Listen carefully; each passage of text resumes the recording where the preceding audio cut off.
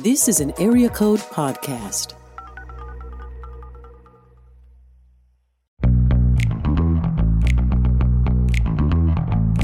You're listening to the Table of Malcontents, where Aaron Armstrong and Dave Schrader talk about the books they love and a few they really don't to help you be a better reader. Hey everybody, welcome to today's episode of Table of Malcontents. I'm Aaron, and with me as always is Dave. Dave, how's it going? Well, I'm, I think the permafrost is not as frosty right now. No, it disappeared after like 2 days. It did. That's what happens in Middle Tennessee. We had the great ice over and snow over. It was Canada's brief visit to Middle Tennessee, but it promptly retreated. And here we are.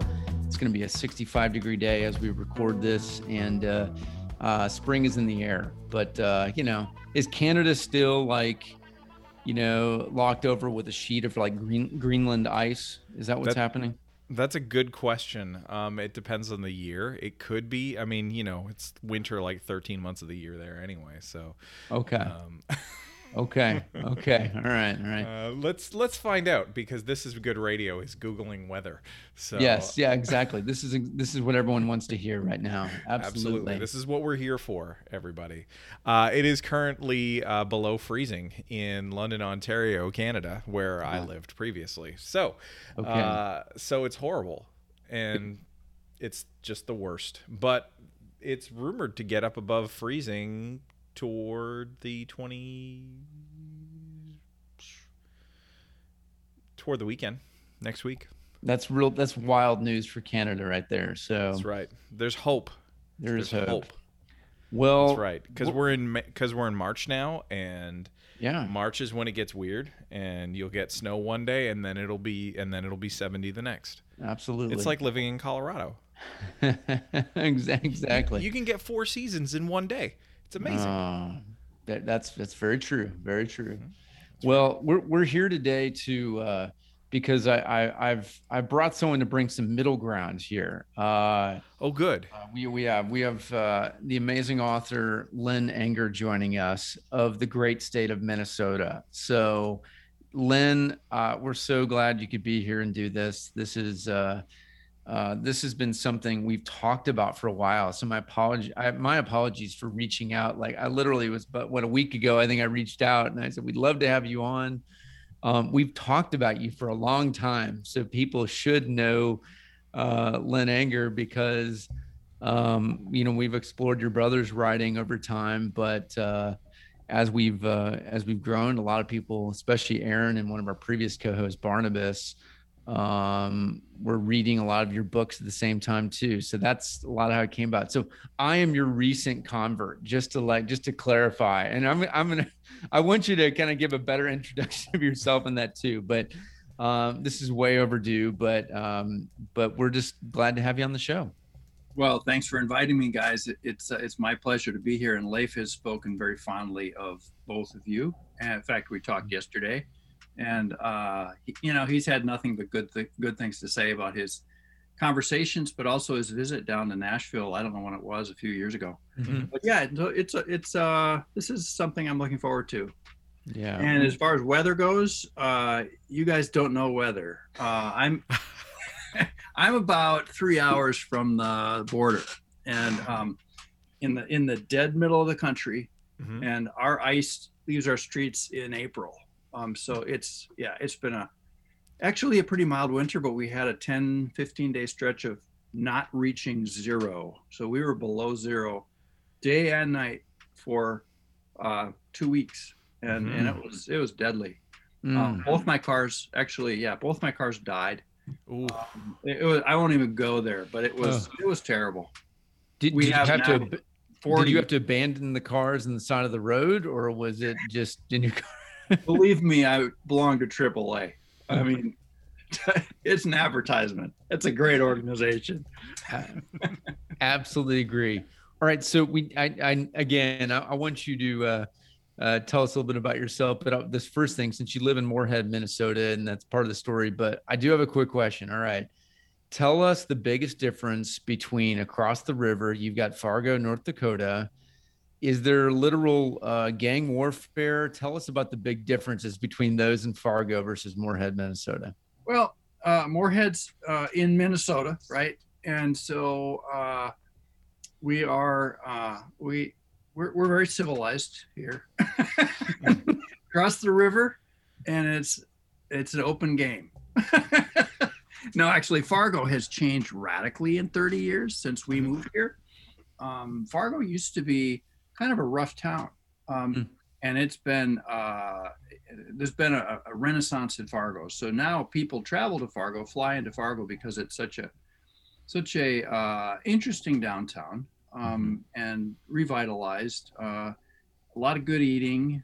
So actually, Fargo's pretty great. But North Dakota, Minnesota, that's the edge of the West.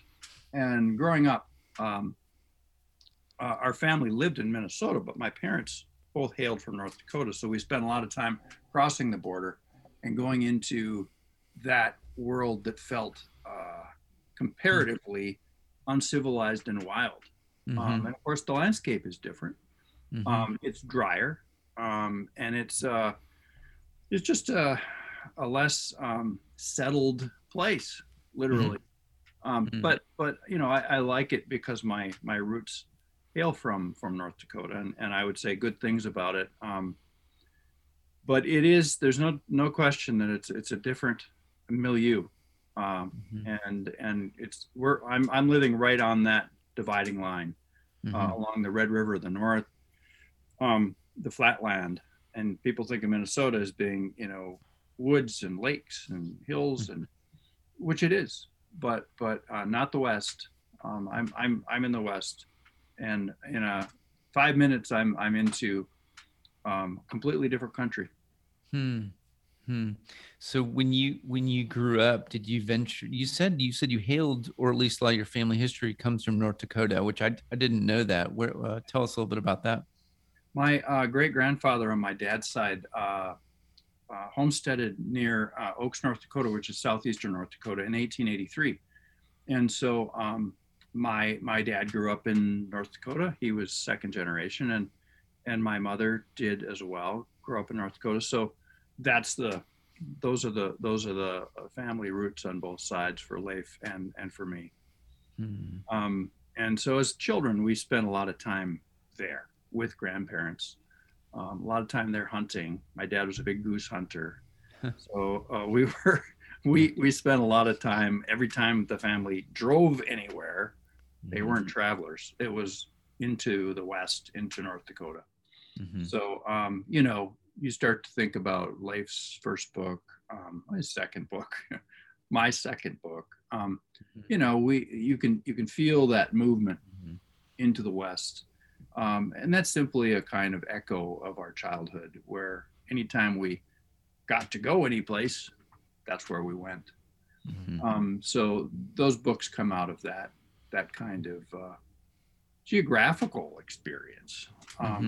Not to mention, well, I mean, books come out of place. You know, my books come out of place, and so it's those are those are just almost, you know, reflex books in a way. Yeah, sure. So on that note, why is it that place is so important in your writing in particular? Well, you know, I can't speak for anyone else, but for me, I can't imagine a story unless I can imagine myself in the place the story happens. And so I have tried writing books that are set in places that I don't necessarily know. It's not even whether I know them, it's whether I feel them. I mean, I have to have this kind of inner gravity that's holding me in a place in order to write about it. And story for me comes out of those connections I feel to various places. The books I've written are all set in places that I feel, not necessarily that I love, but places that I understand, and places where the kind of places that would inhabit my dream life are where my stories come from. and I don't really understand why that is, but fiction is different than any other kind of writing, because what you're doing is you're rendering the world. You're not analyzing the world. You're not writing a dissertation or a sermon or an essay. You're recreating life. And where do we live our lives? We live our lives in places. Mm-hmm. So, to me, it's so organic. Mm-hmm. No, I understand. You mean that I've, as we'll continue joking on Aaron being from Canada. I'm from St. Louis and Kansas City originally, but I've now lived here. This past year was my first year that marked the longest I'd ever lived in one place. And, and I told Aaron, I said, not that I didn't call myself a Tennessean before, but I confidently would say that now, just because this is just part of the history. I know this place so well. I also know where I grew up, and there's a lot of that. But so I certainly understand that I know the whole adage about writing is write what you know, and you're certainly expressing that. Tell me about you as an English professor, though. So you're at Minnesota State Moorhead, right? What do you tell your students about that too, in terms of how to write? I think the older I get, the longer I teach. The big challenge for me as a professor is to try to connect students to subjects that they can write about, that will allow them to discover their voices as writers. And I'm not talking only about fiction. I do teach fiction classes, but freshman comp. I mean, I've taught everything from freshman comp to graduate fiction courses. And it doesn't matter what the course is, what kind of writing they're doing. It could be a short story or a poem or a research paper. You have to connect them to something that has some kind of importance, significance to them. So that's the challenge. I mean, there's always all kinds of, other challenges. How helping them to write well, right? I mean, helping them to write grammatically well. Yep. Some of it does nuts and bolts, but the real challenge is to connect them to something that they can write about and feel like they're bringing something to the table. That's the real challenge. And so giving them opportunities for good practice is all I do. That's really all I do. Sure. Nice. I really appreciate that thought about and that desire to help people write honestly. Exactly. That if you don't, and I mean, certainly in the nonfiction space, it's really easy to see that. But I've never thought about that in the fiction space as well, that it's like there has to be, you really have to know what you're talking about. You like even in a completely fictionalized world. So I'm glad you raised that point. And most of the teaching I do these days is just standard comp, a lot of comp. We had a graduate program for 20 years in fiction and poetry, but we went through budget cuts a few years ago and we lost the program, which, it happens. If you've been around higher education long enough, you go through these ebbs and flows. And we've been in some major ebbs in the last few years, at least here. The demographics have worked against us. And so, I found that teaching writing is teaching writing, no matter what the age group or even the subject or the particular niche of the discipline. Yeah. So what do you say to a student who's an engineering major? I'm just going to use them as an example, but they're taking your class. They wonder, how's this going to help me and what I do in life? What's your message to someone who's not in the English field of sorts? Yeah, good question. Kind of a hard question, but I guess for me, what we do as English professors is two things. We teach people to read difficult texts. I don't think there's anything better than poetry for teaching people to read difficult texts.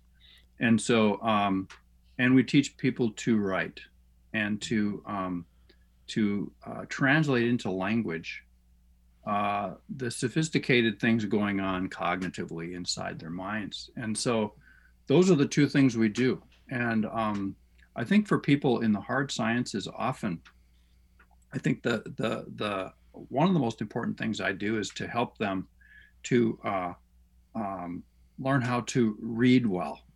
And right now, what I'm finding in our, image-based culture, we've moved away from text. We've really moved away from text. Students are challenged by a full page of dense text. That is their challenge. More than writing, I'm seeing a fall off in reading skills, which is a little disturbing. But go to the library someday if you have a good library nearby, and pick up a Time magazine from 1970. Go into the stacks and find one. Yeah. Look at that magazine. It'll blow you away because you open it up and there's 1,000 words on a page. Mm-hmm. Go to Time magazine now, or go online and read anything anywhere online. But people 40, 50 years ago were processing text in a completely different way than we are now. Mm-hmm. And so a lot of what I do I have engineering majors and biology majors and art majors. I mean, every kind of student you can imagine. Mm-hmm. But my main challenge with a lot of them is just to help them process text, mm-hmm. academic text, because Mm-hmm. they're gonna be taking psych courses and history mm-hmm. courses and science courses mm-hmm. that will force them to read textbooks mm-hmm. that are, kind of heavy lifting. Yeah. And so that's a lot of my challenge right now, I find. Mm-hmm. And that's really changed since I started teaching. Oh yeah. I know exactly what you mean about, Aaron and I we work in content. We're also marketers. And so we're part of the problem. Yeah, it's a delicate We're balance. all part of the problem. We are, because we know, but we also see gosh, we'll write a piece of content or we'll have someone else do it and we'll look at it and say, this is just too much for them. They can't handle this because they're so distracted. Oh yeah. And so there's that tension all the time. We want to be effective to be able to communicate our core idea, but we also know, boy, especially online, if that happens to be what it is, we just don't have their attention for long. No, you don't. I mean, I do the same thing in my classes. We talk a lot about white space. No, you do. You really have to, and we do. We have to communicate with the culture as it is. Mm-hmm. So I'm not a woe is me, everything's terrible kind of person at all. But that's the reality. And people in the academic world where I'm working do have to be prepared to deal with academic text. That's just reality. And so it's a challenge. One thing I was encouraged by, I guest teach some Belmont classes every now and then. They have a publishing major, which is great. And it's a lot of people, of course, want to be in the publishing world.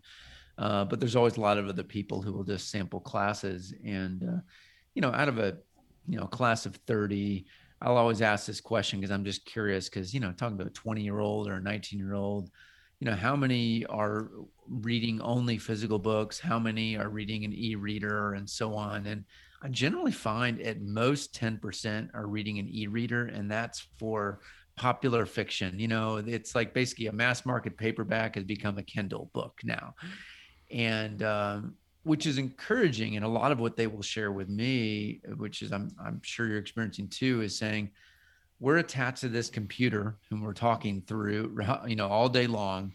And then this thing, I'm holding up an iPhone for those listening, all the time. They have to have a break in it. They are smart enough to recognize we need some sort of way to be able to get our minds focused in long form text. And I'm sure they still struggle with it, just as you're sharing with your students, but it's still, they recognize there has to be some separation in how we process this type of information. But do you find that true with them too? Yeah, I think so too. Well, and you probably know better than I do, but I think in about 2013 is when the whole ebook trajectory flattened, right? I mean, we were in 2010, 2011, 2012. I was looking around. Everybody's looking around and thinking, "Gosh, ebooks is the future. What's going to happen to paper books?" Yeah. Nobody's really asking that right now that I know of. But I'm not really at the center of the publishing world either, so I don't know. But it seems to me like people, my students, I think too, and people I know generally still read. They still read paper books. So yeah, I hope that doesn't change. Yeah, and I mean that's not even limited to books proper. It seems to be everything. The digital. Now, whether it's because just the methods of digital consumption are just not very good, or if it's just people were like, okay, this is cool, but I don't want to live in Star Trek, or maybe it's just physiological. Yeah. Yeah, I do believe like the more we're, actually this past year has been an interesting test to see, Aaron and I, Lynn, during pandemic have struggled in reading because of a constant level of distraction. And we're actually tied more to our screens, like what we're doing. I mean, we are Zooming all the time for meetings and so on. And, books are certainly a comfort, but it's also just in a world of distraction. It's been tough just kind of getting away and reading. We're still reading a lot. It's just, but not as effectively. That right, Aaron, would you say that like last year was a struggle that way? I'd say we're probably in a little better spot now from our discussions, but same thing happened to me. I have never read less than I've read in the last year. That's not to say, I mean, obviously online. I'm online all the time. I'm teaching online, so I'm reading all the time. But as far as reading what I want to read, I've done very little reading. And I mean, many times I've stopped myself and said, "What's wrong? What is going on with you? How come you're not reading?" Since the pandemic started, and I don't have an explanation for it, but the same phenomenon has happened to me. Yeah, I can imagine. Yeah. Do you, have you and your brother talked much during this time in the sense of like what he's had similar struggles on too? And I know he takes 7-8 years to write a book. You're in a better schedule than him right now. So, but yeah, I'm trying to think if we talked about this. We've talked a few times. Yeah. I don't know if I don't think he has. I don't think he hasn't expressed that to me. Okay. I think he's said to me in many ways his his life and schedule has gone on, kind of in a more or less ordinary way. Yeah. So I don't get that sense that he has struggled to read during this time. Sure. Yeah. We Aaron and I, we talk about reading goals all the time in terms of number of books a year and categories. And Aaron reads a lot more than I do. He's a lot more focused, but I actually, Aaron's reading like 120 books a year. So let's just go with that. He's one of those guys. And I know exactly. Sorry.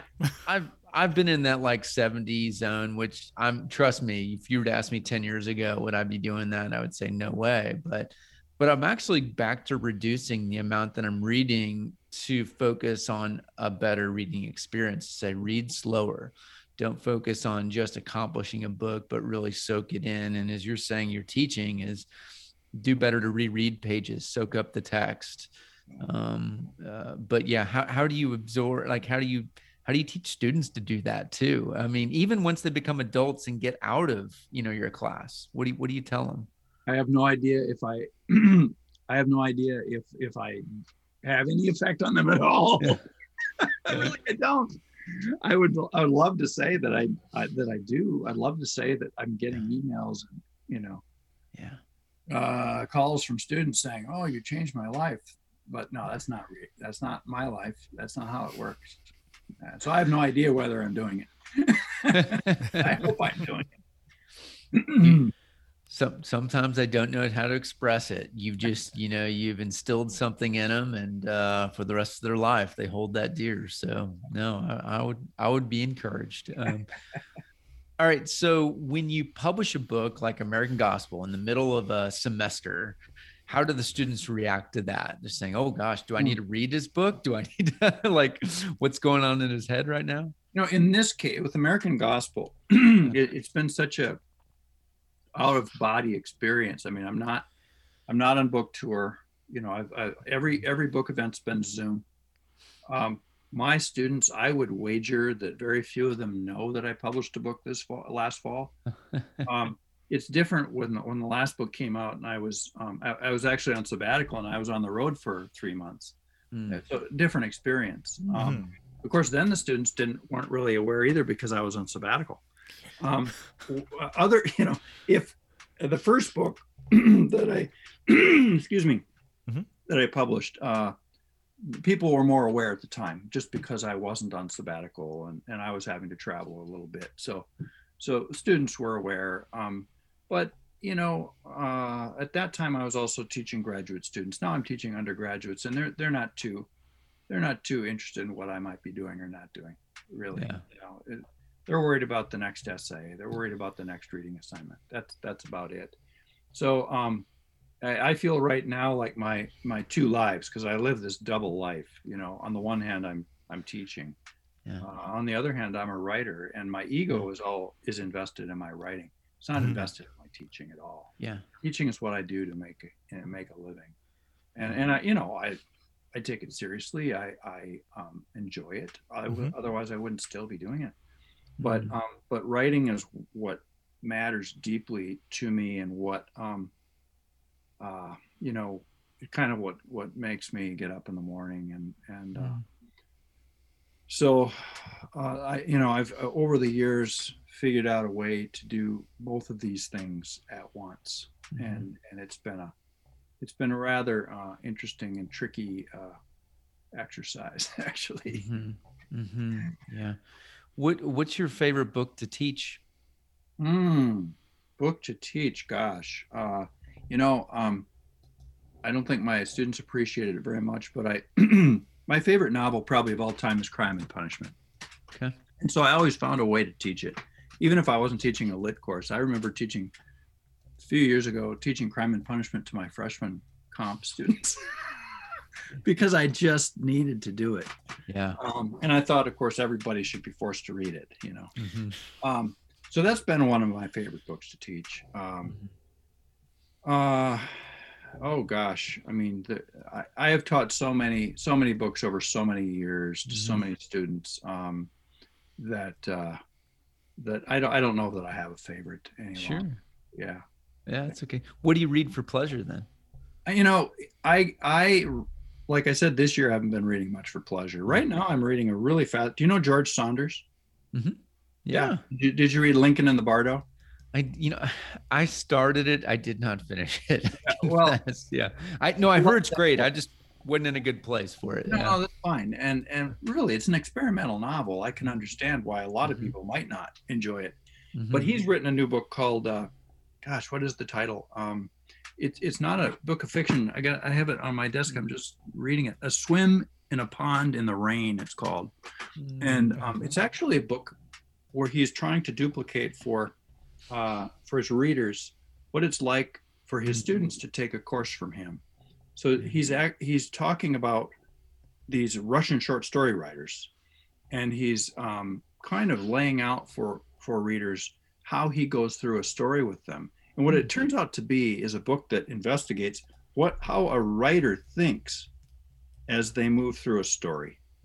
It's fascinating. It's just fascinating. As a teacher and a writer, he bridges those two worlds so beautifully. And so that's what I'm reading right now. I've also been reading The Plague by Camus because I hadn't read it before. And we're in one. And so my reading is sporadic depending on how much time I have, and it's all over the place. Sure. But yeah, one of the things I look forward to most about no longer teaching, retirement in the future, is reading for pleasure. because I usually read for pleasure only during breaks because I have so much of a teaching load, and I'm trying to write, so I don't have any brain space or eye strength to read for pleasure unless it's summer or a break. Sure. Yeah. Yeah, I can imagine, and that's part of what. Yeah, when Aaron is very much in a content position now too, you can share more, Aaron. But like same thing too. I get in modes where it's like you're right, you're writing or reading a ton of authors of mine, and I enjoy it. It's different, just like you enjoy teaching. It's just, but there's something about just escaping, and there's no expectation other than just enjoyment. And I've got a vacation come up in a couple of weeks, and I'm excited about just that idea. Nothing else, just enjoying a good book. Very simple. Yeah. I've been editing a lot of different people's work, and so that actually is kind of fun for me right now. Except my problem is because I'm still learning the don't.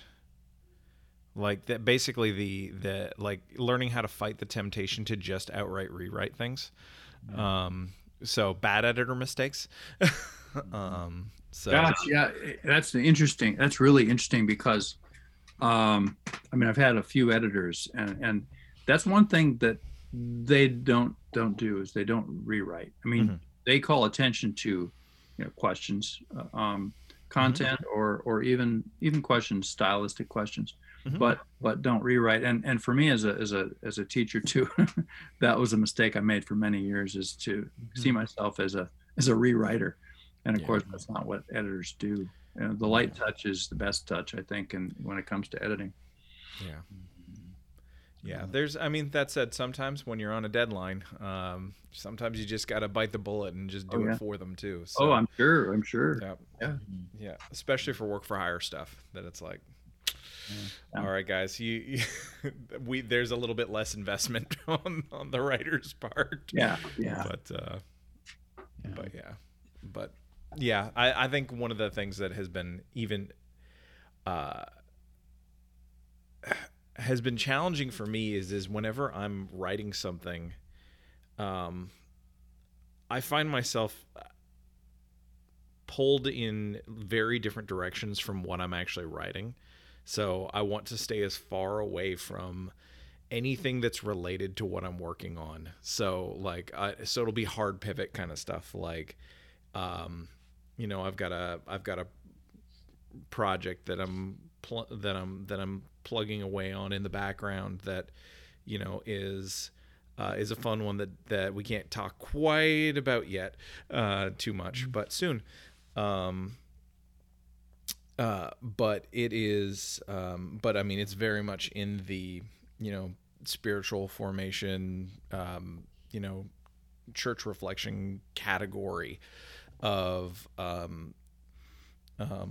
writing. So it's like, for me, I'm going the other direction in terms of my reading, and I'm also reading 1987 Superman comics, and it's glorious because I forgot how weird and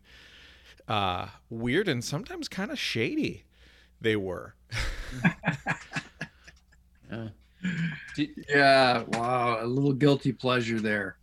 Absolutely. Nice. Lynn, we had a graphic novel conversation a few weeks ago, and or last week, I should say. Last week. It was last week. This is a part of what we do, challenging ourselves in different genres, or I should say, what do we call it? It's a medium. It's a medium. It's a medium, not Dave. A format. I think it's not a genre. Yeah, I see. I'm always going to say that wrong. I had never read one before, other than I pretty much have never read one. So I said I would agree to read one, and it's not bad. I'm so distracted. It goes along with that Your Time magazine example. I could not stay focused with it at all. But I respect the art. I think it's pretty amazing what you can do in that zone, and it's led to a lot of interesting spaces to go into in terms of storytelling. So for that, certainly 2 thumbs up. But I haven't read graphic novels, so I'll admit I feel, a little ashamed, but I haven't. So what can I say? I know there's a lot of wonderful graphic novelists and graphic novels out there. I haven't sampled it yet. Yeah. Yeah. Well, Lynn, let's go into your books a little bit more too. I know we reference American Gospel, so I know usually we kind of go back, but I just want to give a quick summary for the listeners. First, I do want to talk about you and your brother early on writing together. So you're gonna have to explain that one, right? And then your first solo novel was Undiscovered Country.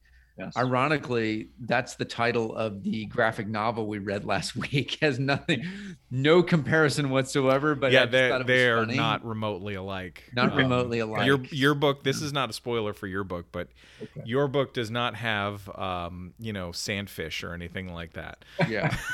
So yeah, and then your next novel, High Divide, which I have a copy of here, and then American Gospel, your most recent one from last fall. So. Yeah. If you're okay, I kind of want to reverse this for a second, just kind of go with the American Gospel. I intentionally only finished it last night because I wanted to be fresh. So I told Aaron, I said, I want to go right to the end. We were talking yesterday, and but I just kind of want to know where he's going. So we're not going to spoil things for the audience, but what is the fascination? And I love that your novels are set in different times. This one's set in 1974, right?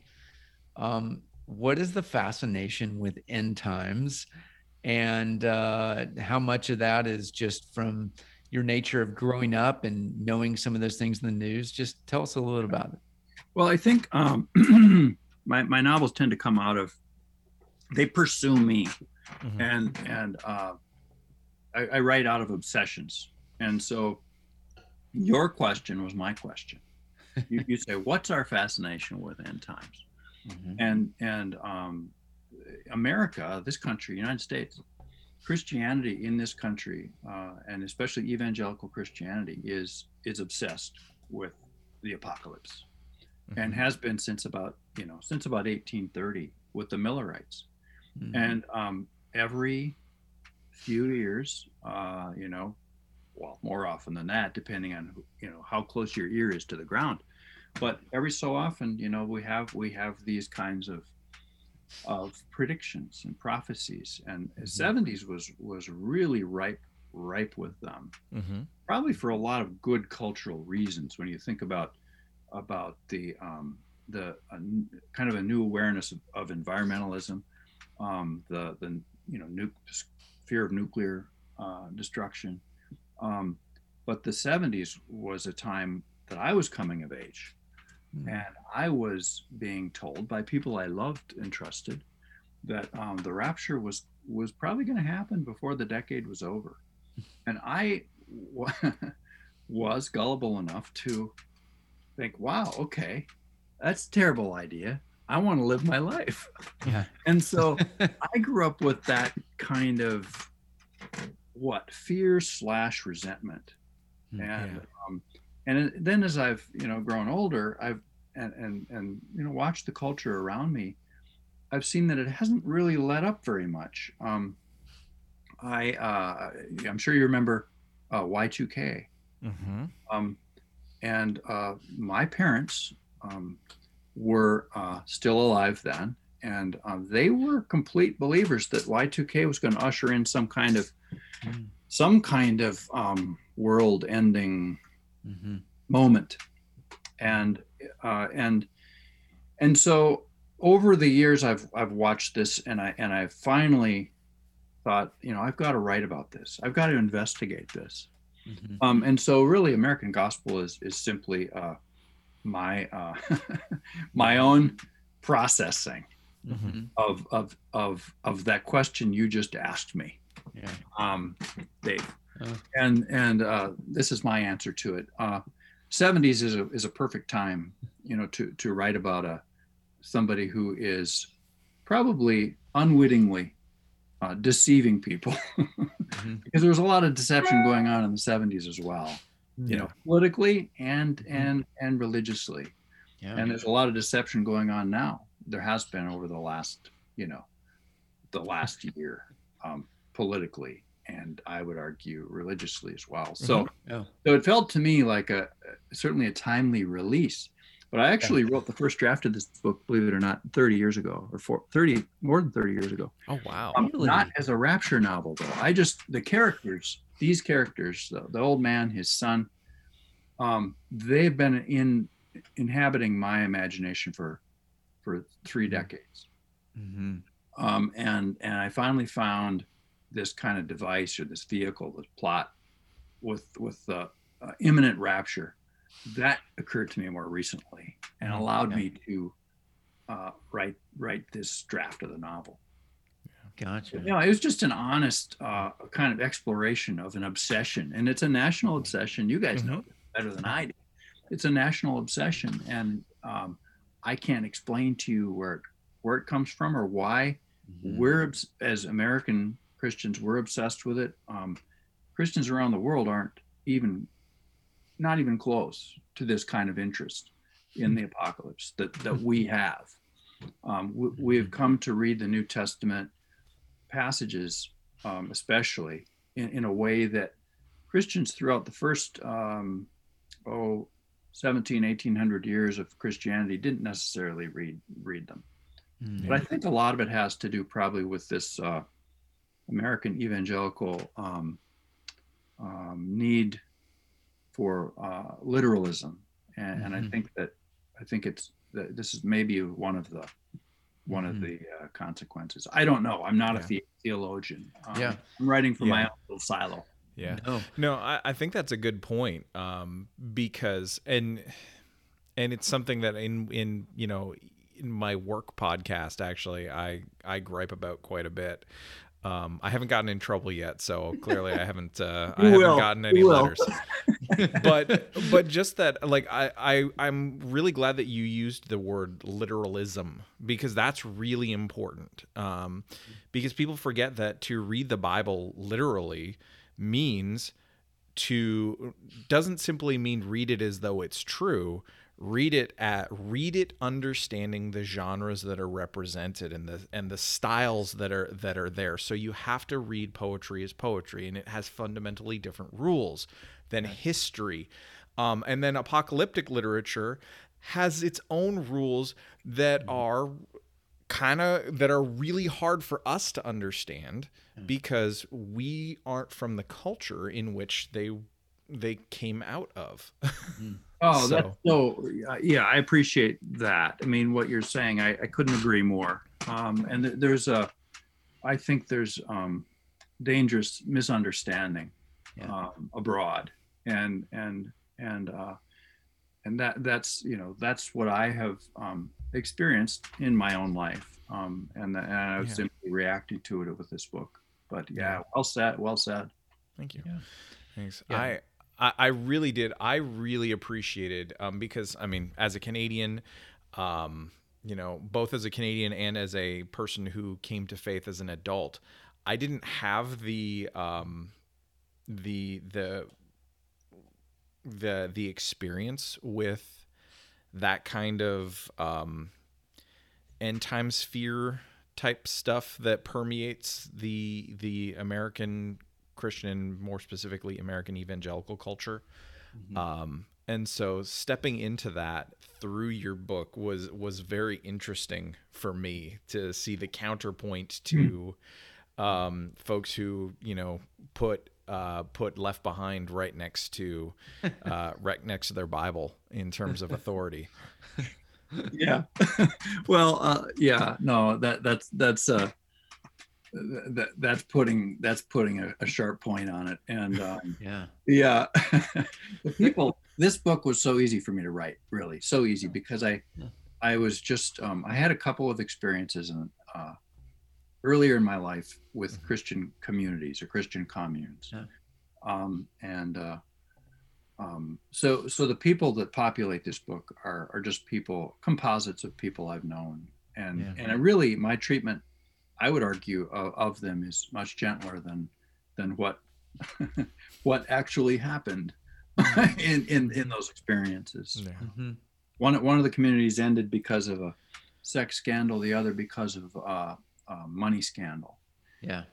And I grew to love my old prophet so much that I wanted him to confront himself. Yeah. But I didn't want to completely discredit him, because I have a lot of respect for him. Yeah. I really do.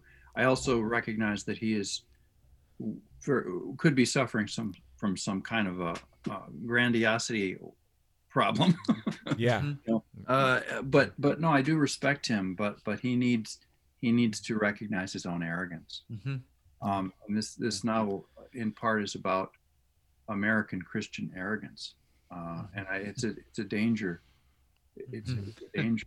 And so, yeah, the novel just was the easiest of mine to write. It was just it just kind of happened. Yeah. Once I had my premise. Yeah. Yeah. No, I absolutely, I appreciate how delicate you were with him, because the temptation is to make him out to be what the media would look at like David Koresh or something. Right. And I'm like, Jim Jones. Right. I appreciate it. Like, he was living by all means a very common life before this isn't spoiling. He receives this revelation, and call it a dream, call it whatever it may be, but under a pretty genuine circumstance, he feels called to do this, and people start coming. It's not just, it's him inviting people, certainly, but people also, all these have their individual reasons for why they come to this small town, Battle Point, right? It's called, and I really enjoyed him, and I felt a lot of empathy for him. So yeah, I know it's not easy to do. I did too, and like you're saying, the dream or the vision, what leads to the prediction of the rapture. What I wanted people to see is, I didn't want to even completely discredit the vision, because I believe that all dreams are telling the truth. Yeah, we can't have a dream that's not telling the truth. We can misinterpret the dream, and we all. If we pay attention to our dreams or our visions or whatever you want to call them, that's the danger, is that we misinterpret them. The other danger on the other side is not to pay attention. And so what he does, and his friend, mistress, lover, Sylvie, she recognizes that what his dream has legitimacy, but she warns him.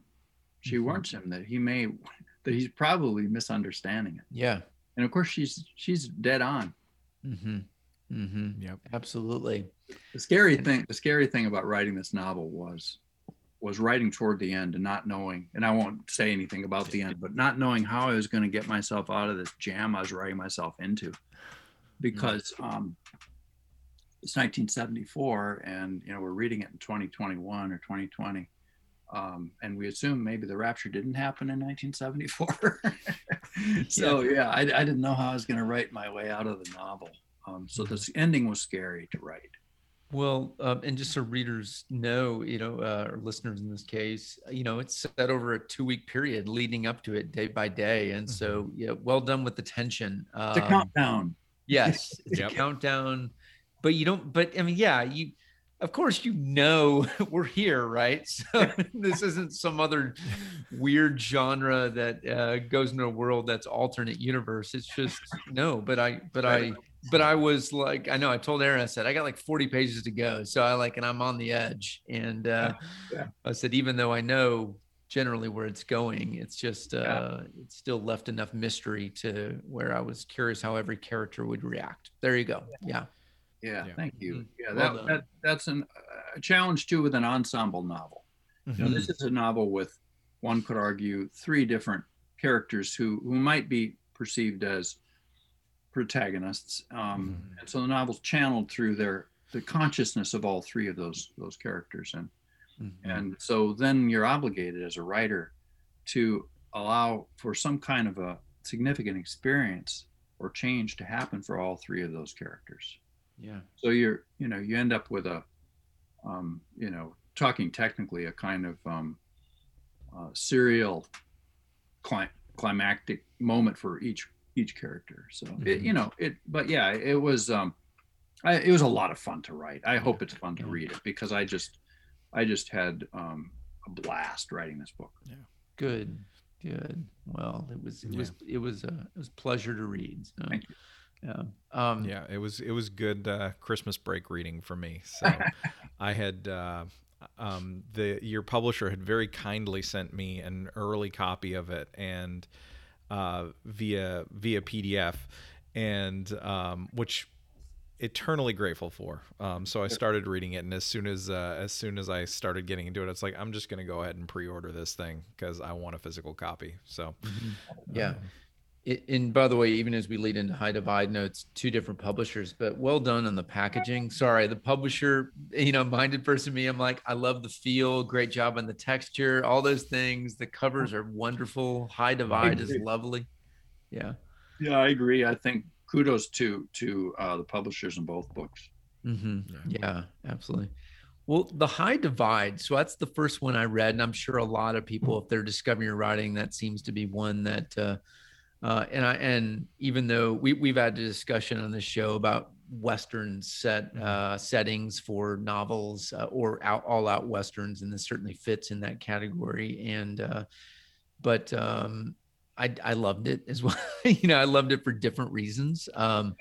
I'll just kind of start. I sent you a note on this as part of it, but I live right down the street from Shies Hill, from the Battle of Nashville, and you go to the very top and you're reading all the monuments, and you realize who fought to take this hill was the Minnesota 7th and a couple other regiments from Minnesota. And I remember sending a picture of it to Barnabas, our friend from Minneapolis, and just saying, oh, it's fascinating. The more I've learned about the battle and those from Minnesota, it was fascinating. And that seems to be part of the story of Ulysses, the main character, right?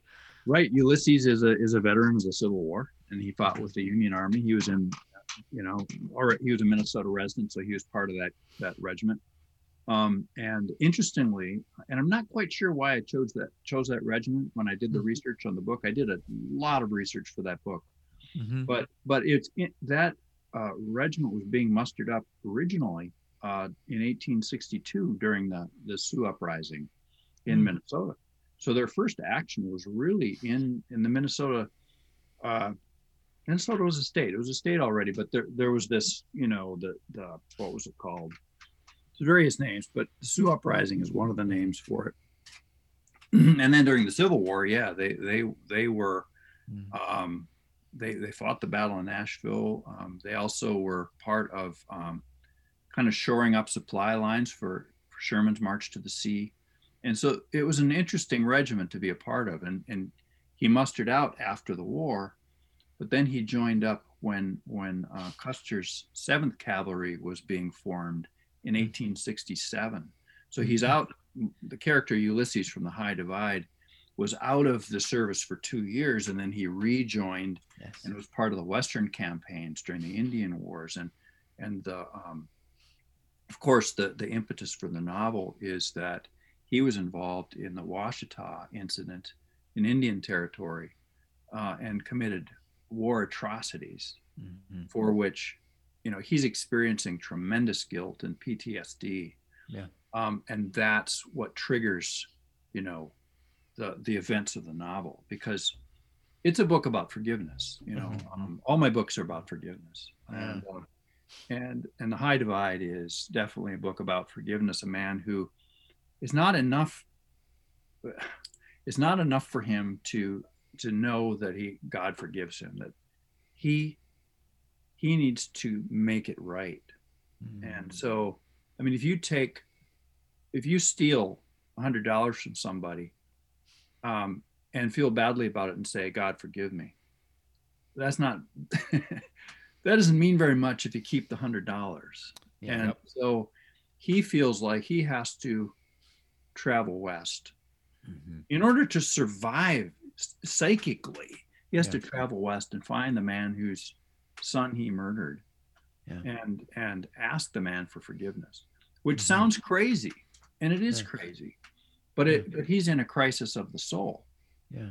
And that's what this novel's about, ultimately. Yeah. even not knowing if he'll ever find him, even leaving his wife and two sons, right? I mean, there's a lot of mystery, and keep in mind, they don't know, right? That's what's, they don't know that he's on this journey to do that. They just know he's just left. They don't know because he can't bear to tell his wife what he's done. Yeah. He can't do that. He cannot tell her. So he leaves in a kind of a panic. He just leaves. And of course, then the novel becomes this investigation of why he left. And to me, that was important to tell it largely from the point of view of the family. And I think because, when you consider the genocide that happened in this country to Native Americans, and it was a genocide. Yes. We're all living in the wake of that, and in that sense, it's not a matter of personal culpability. It's kind of a matter of species or national culpability. And I feel like the family, Ulysses' family, are like avatars for us. That's how I see it. Yeah. And so I had to tell it. I didn't want to tell it only from his point of view, because then it would have felt to me too preachy and too maybe even really put people off. Like, here's this guy. We should feel his guilt. I didn't want to put it on people, but I wanted to put it on people in a way that they could slowly absorb it, like we all slowly absorb the sins of our race, our nation. We do have to, and we're in a moment of reckoning now. Certainly post George Floyd, we're at a moment of reckoning, and I feel like a book like The High Divide is a book that kind of anticipates that, and it's why I wrote the book, to investigate that. But it's a book about forgiveness. If anything motivates me as a writer thematically, that's it. I'm fascinated with forgiveness and how difficult a thing it is to really absorb from either side of the equation. I appreciate creative ways to walk people through very complex parts of our history. And there's the whole, we learn, hey, I studied history in high school, college, and we all learned Manifest Destiny. And part of Manifest Destiny, the ugly truth of it is the reality is genocide. And we're still paying for that today. But in many ways, I look at our sins as a nation of that being certainly a prominent one. It seems to be getting left out more and more. That's not anyone's intention. It's just there's so much, especially the last couple of years with George Floyd and this level of what does racial reconciliation look like today. Aaron and I, talk about this often. How do we look at it from the context as believers in Christ? How do we reach our hand out, and what's our role in that? But as a nation, we clearly are struggling with it. And so I read it in that context, and I thought it was really helpful in the way To Kill a Mockingbird does it in that similar way to help people to understand someone else's perspective. And I was gonna say, in a way that doesn't approach it simplistically. I mean, that's one of my great frustrations is just in life is simplistic approaches to any complex problem. That if we for example, the answer to racism is to be anti-racist. It's like, no, the answer is not to be anti something. It's to be for something else. But you have to try to understand what's going on underneath to the best of your ability in order to do that. And I also appreciate, especially both of these books too, reconciliation, especially well, it's not exactly what you expect. That's all I'm going to say. I don't want to try not to ruin anything, because I really want people to go all the way through these stories. They are tremendous books. And I want to dig in one other layer with that too. You and your brother and the father-son thing, you guys just love it, don't you? You gotta break that down for us here. All right. I was talking with Leif about this yesterday, and I wish I had some kind of an earth-shattering observation to make, but I was kind of scratching my head, with him and saying, this keeps coming up in my books. I obviously got some kind of major issues. I wish I knew what they were.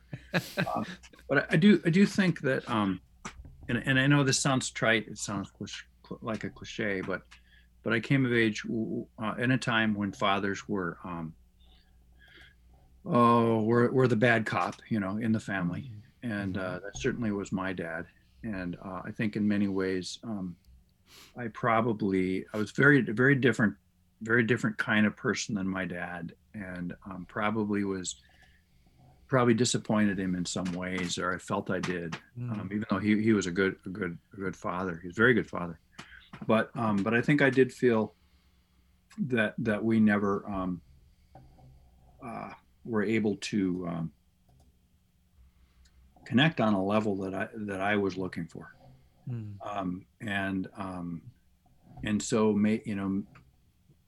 I don't know how to explain the father-son themes in my book. I don't know how to accept, I could go into, which I'm not going to do, stories about my own dad, but I do think that I felt this kind of gap, or almost an abyss between us, that I wasn't comfortable with. Yeah. And as a father myself, I probably erred on the other side. I really tried to be very close to my son, and we have been quite close.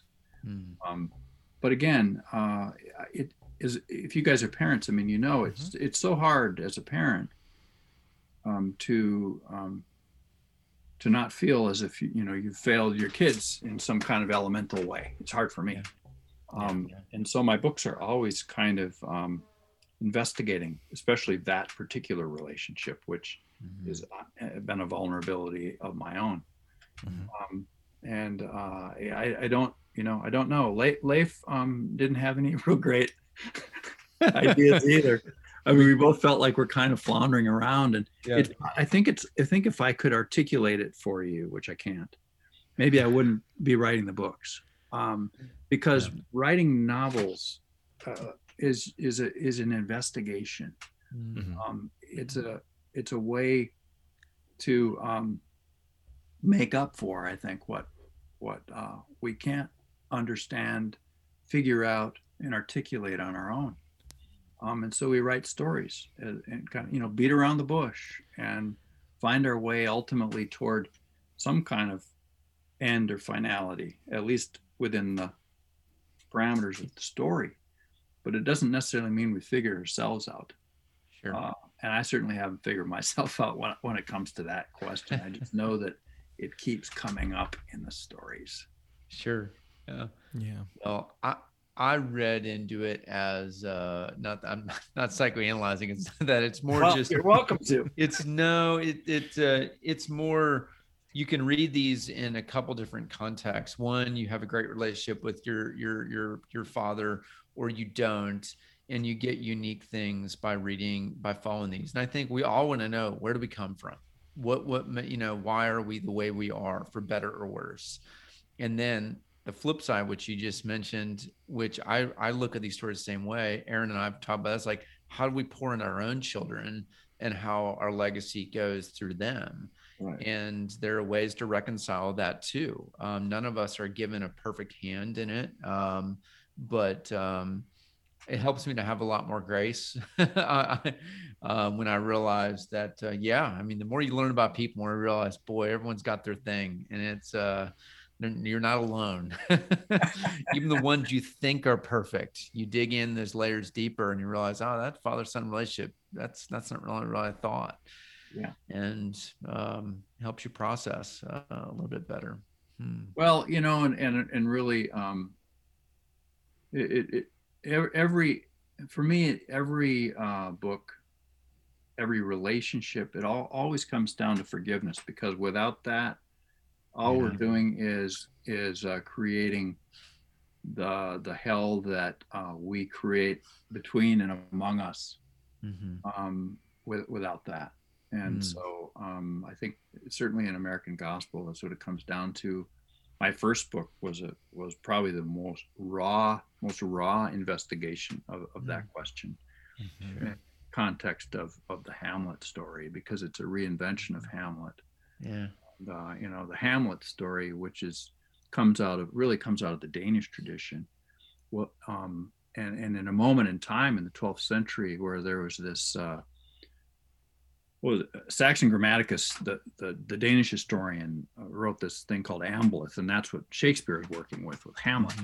But coming out of a time when the pagan traditions of blood vengeance were being challenged by Christ's new law of forgiveness.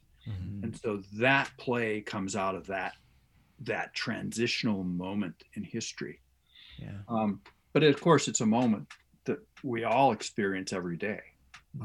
And so that novel was really a kind of pointed investigation, I think, of forgiveness too. But in a way that the others were, I think, more tangential, at least in my own thinking. Yeah. But yeah, it's always dangerous for me to do what I'm doing, trying to talk about my own work. I mean, I'm in the middle of the woods and I'm trying to talk about the forest, and so you got to take it with a grain of salt. Yes. Yeah. Well, a couple last things before we go too. So just, a lot of people don't know, and I've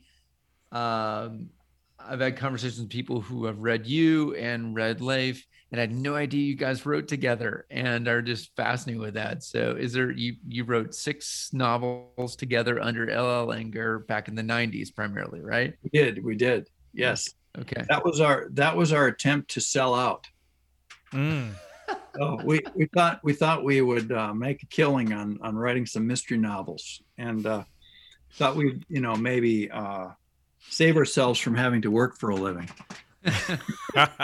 You should have written more about the end times then. It was the 90s. You're right. Yeah. You're on the wrong track, I'll tell you that. Yeah. We could have beaten Tim LaHaye to the punch. I know. That's right. Gosh. I mean, it could be time for the return of Gunn Peterson, though. So well, you never know. I don't know. We are slowly bringing those books back to an online existence. And those books were a lot of fun to write. They really were. I'm not making any claims for the books as literature, but they were fun to write. I think some people found them fun to read. Yeah. And Leif and I think in those books taught each other how to write novels. Pacing and characterization and plot and all those things that novelists have to learn one way or another. I think we probably learned together by writing those books together. And so they were learning books, I suppose. And we just had an absolute gas writing those books. It was fun. We would plot them together in a weekend, and then we'd go off and spend about half of a year, each of us writing, separate chapters. You'd do 1 through 5, maybe I'd do 6 to 10, like that. So we'd write it in half the time, and then we'd have to try to sew them together like Frankenstein's monster. It was a pretty interesting experience. Yeah. Can't be easy to do. Yeah, I bet. But it was easy for us because we kind of anticipate what the other guy is thinking, and I mean we were able to almost write in the same voice. It got to be uncannily smooth. The process did, but I couldn't have done it with anybody else, I don't think. I love it. Yeah. Well, I just saw the first of them, at least that I've picked, that I've been able to find, that is that's in that re-released form. Comeback. Yeah. So I'm looking forward to checking that one out, because it's gonna be a lot of fun. Okay. Yeah, I hope so. I mean, I hope it's fun for you. They're supposed to be fun, right? Yeah. Pretty light reading. Yeah. Well, I mean, just the premise of it as a non-sports guy, even of a former pro baseball player turned private investigator, that's just like, okay, I'm all about this. Yeah. Dave, this is the sports book I'll get into. Exactly. I think fiction's your entry point, Aaron. This is it. I know. I love it. No, I think it's fun. We're having next episode Pete Peterson from the Rabbit Room on, and if you don't know them, Lynn, it's a great community of writers, readers, and their big thing is just like C.S. Lewis and Tolkien and the Inklings. You share your ideas, you get feedback, you help build each other into better writers. That's the idea, and I think it's hard putting your stuff out there and having some who can speak truth to help make it better. It's a vulnerable experience, but a good one, an essential one. Yeah, well, to have sympathetic, smart readers is what we all need in order to improve as writers, and that's hard to come by. Yeah. Well, Lynn, this has been a pleasure. Really, thank you for doing this. Aaron and I were going back and forth. I'm like, we've talked about Lynn. I just need to find him and invite him at this point. I was like, I can go through Leif, but I'm like, I'll just send an official, to you. And I appreciate your quick response and willingness to spend, I promised an hour, and we've gone way beyond an hour. Yes. So thank you. Thank you for the extra time. I know. Yeah, no, it's been my pleasure, guys, and wonderful to meet both of you, because I had heard good things, and so this has been an easy, enjoyable, enlightening experience for me. So I appreciate it. Whenever this weird pandemic lifts more and more, I mean, it's hard to tell. It depends where you are, apparently, right? Yeah. But yeah, please visit Nashville. Do a signing here when you're next. Kind of like, I'm right down the street from Parnassus, where I think Leif did his signing that time. I took him to, and But yeah, it was a great reading, book buying community here. Most importantly, in that sense. I'll look forward to that trip. Yeah. Wonderful. Yeah, absolutely. All right. Cool. You guys take care. You too. Okay. All right. Well, and Dave, thanks for hanging out as always. Thanks for leading this conversation. This is great. And listeners, you know what to do. 5-star ratings, reviews all around. We'll talk to you later.